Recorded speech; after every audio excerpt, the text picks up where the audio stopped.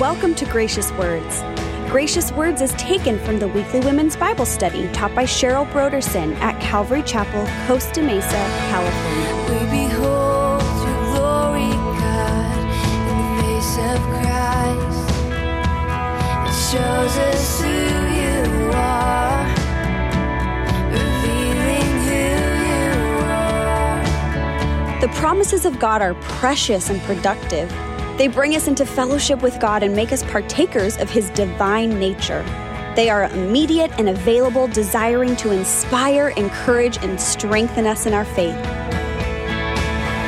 We will come before you, Lord, and wonder. We will fall on our knees and surrender. We surrender to you.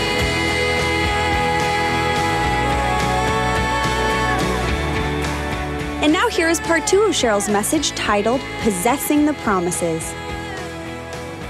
We get to Paddington Station. It says it's walkable. So, we're rolling our cases, and it's just white with black. It looks like every other building on the street.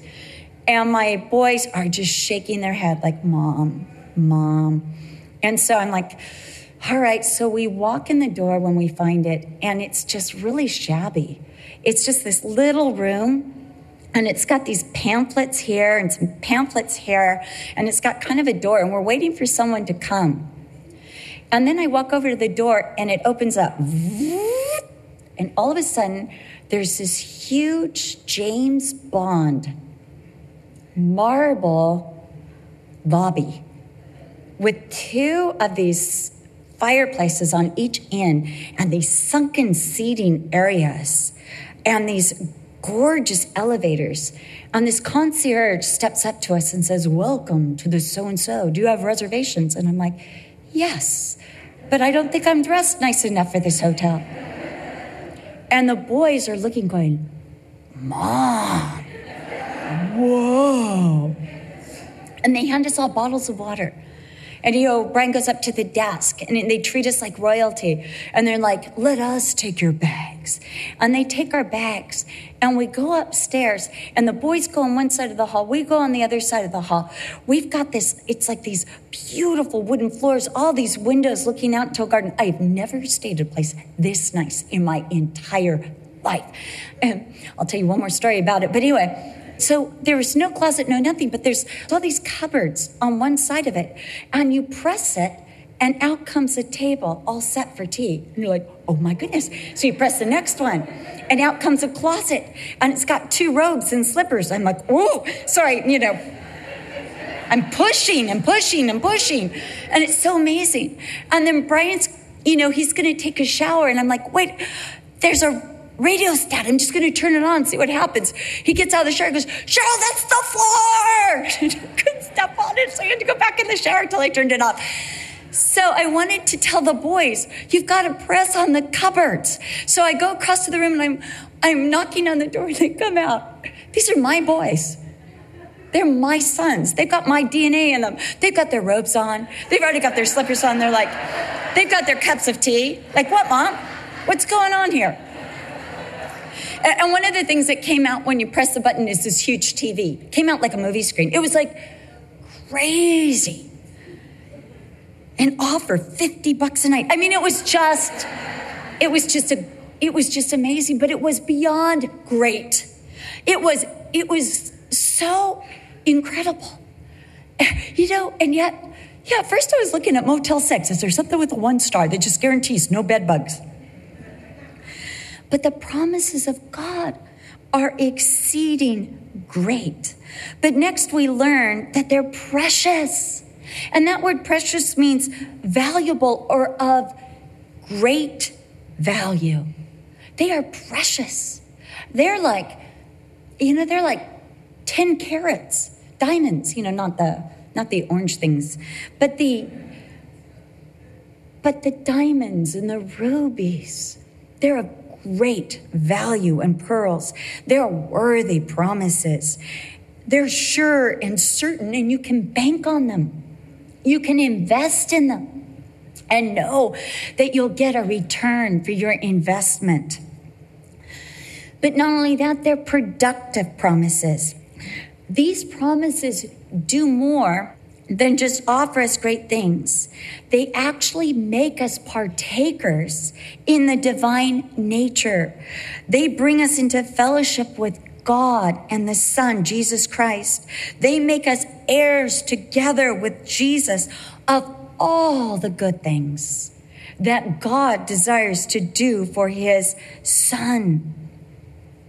These promises are so productive that the promise itself strengthens our faith, brings immediate blessing, bears fruit, inspires us, encourages us, and holds us. It holds us because I'm not leaving till the promise comes. I'm not leaving till the promise comes. It's like sitting through one of those Despicable Me movies with your grandchildren, and they're like, no, Grandma, there's more things that those little minions do. We cannot leave. And you're waiting as all the credits, because there's going to be just that one last scene that you've got to watch.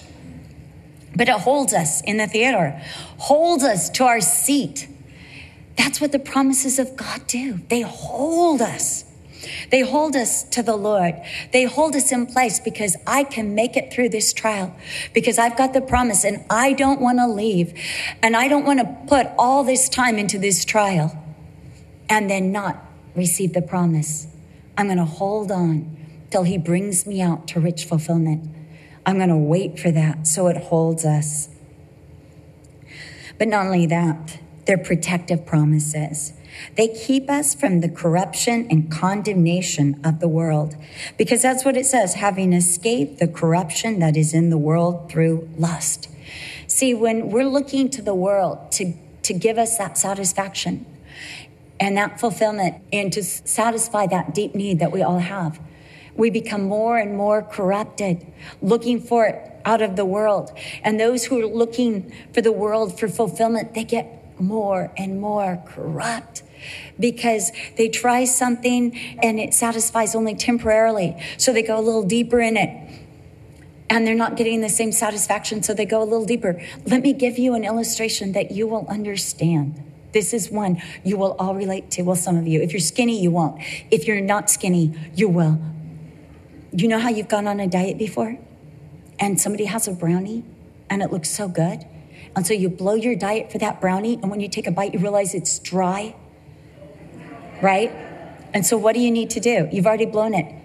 So you're going to find the right brownie, a brownie that satisfies, even if you have to go through 1,000 brownies. And your diet cannot start until you get the brownie that satisfies. And no brownie lives up to. Once you get this idea in your mind what the brownie should taste like, no brownie in the world will reach that brownie. When we lived in England, you couldn't get a box mix for brownies. So I was trying all these recipes by scratch. You know what my kids would do? Oh, Mom, it's almost as good as a box mix. It's like, what? This is better. But they didn't think so. So there you go. But these are productive promises, productive and protective promises. They keep us from the corruption and the condemnation of the world. They guard us against false, temporary, and deceptive promises of this world that can never, ever satisfy or fully deliver what we need. Their water leaves you thirsty.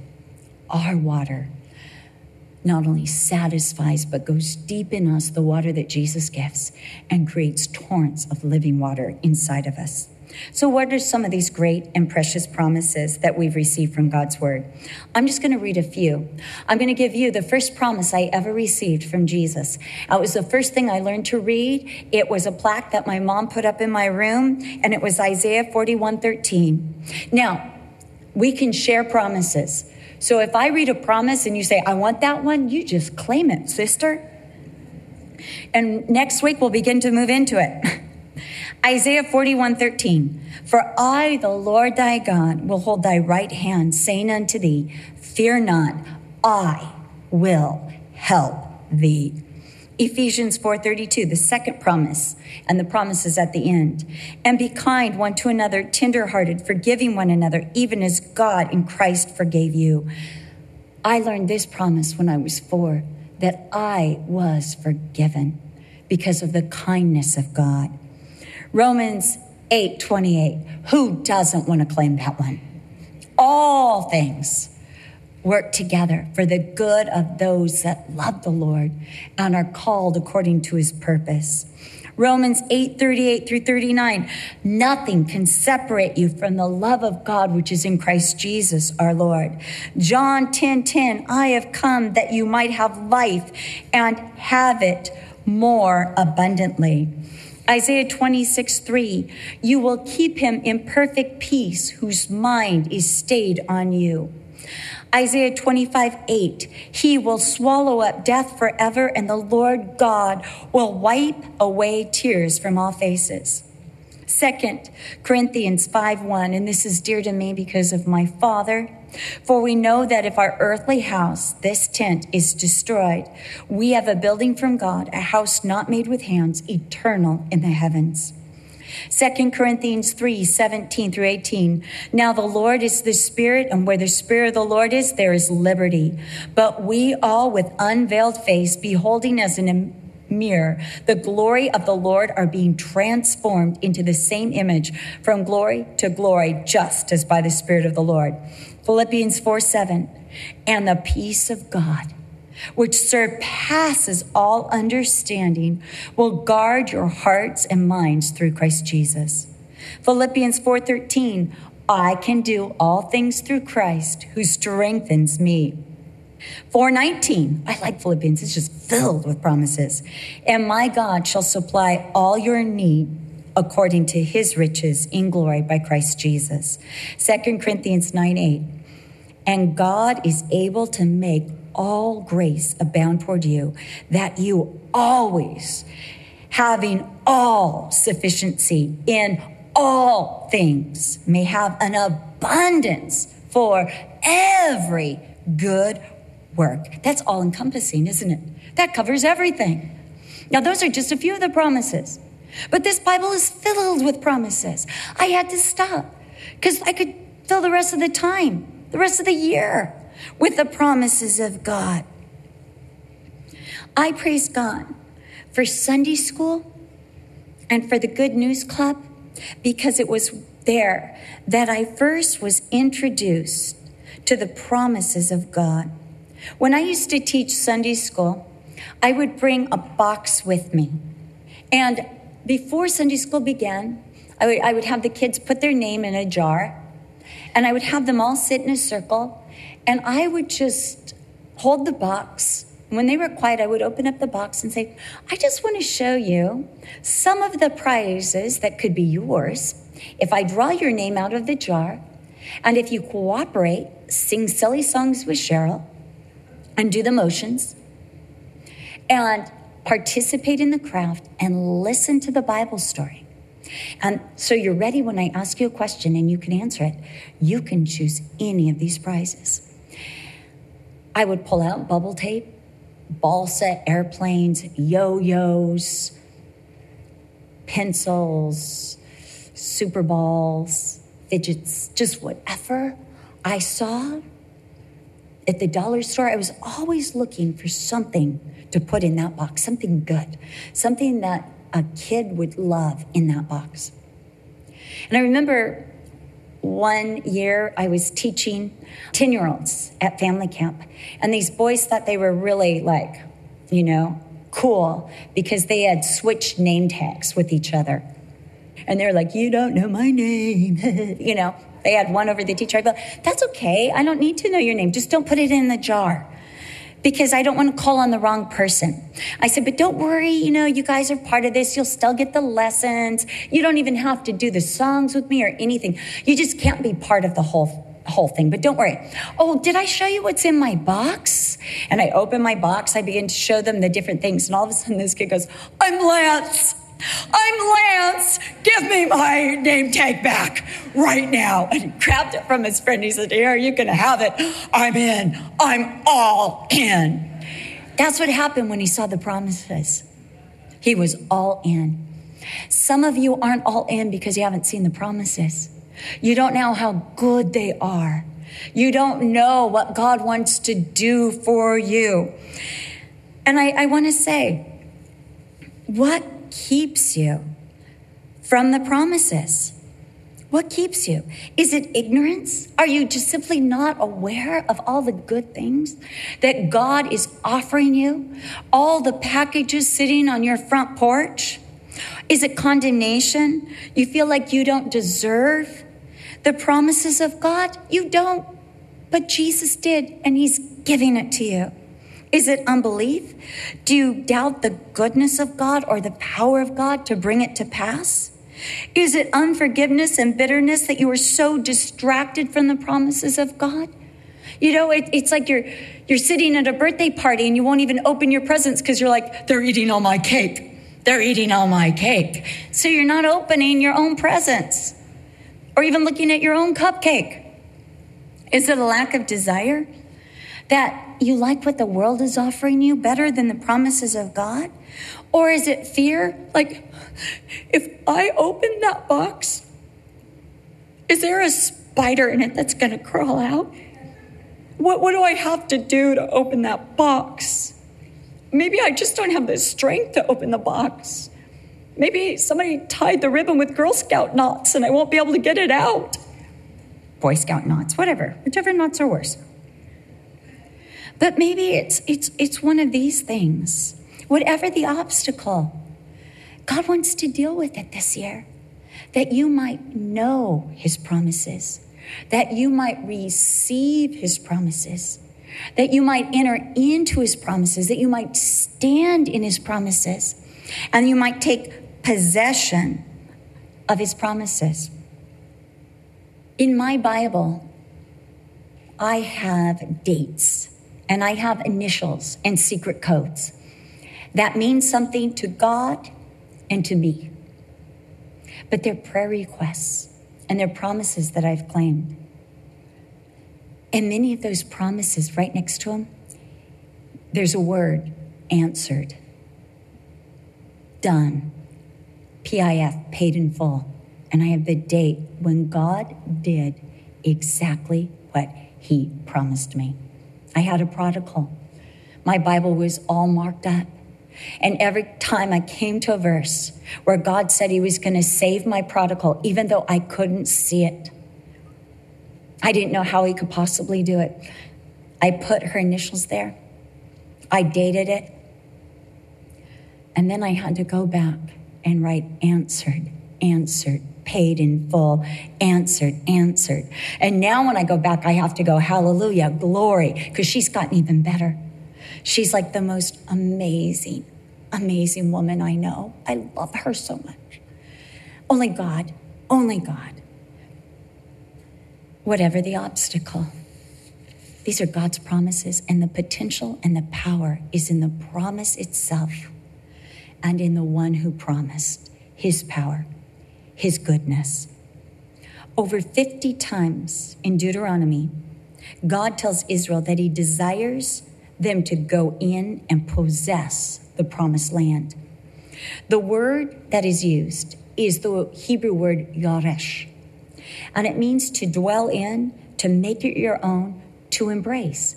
Now, God's not saying if you, he says do it when you.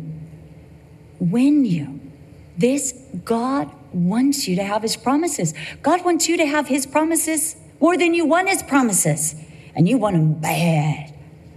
And God wants to work in you more than you want him to work in you. He wants to do great things for you more than you want him to do great things for you.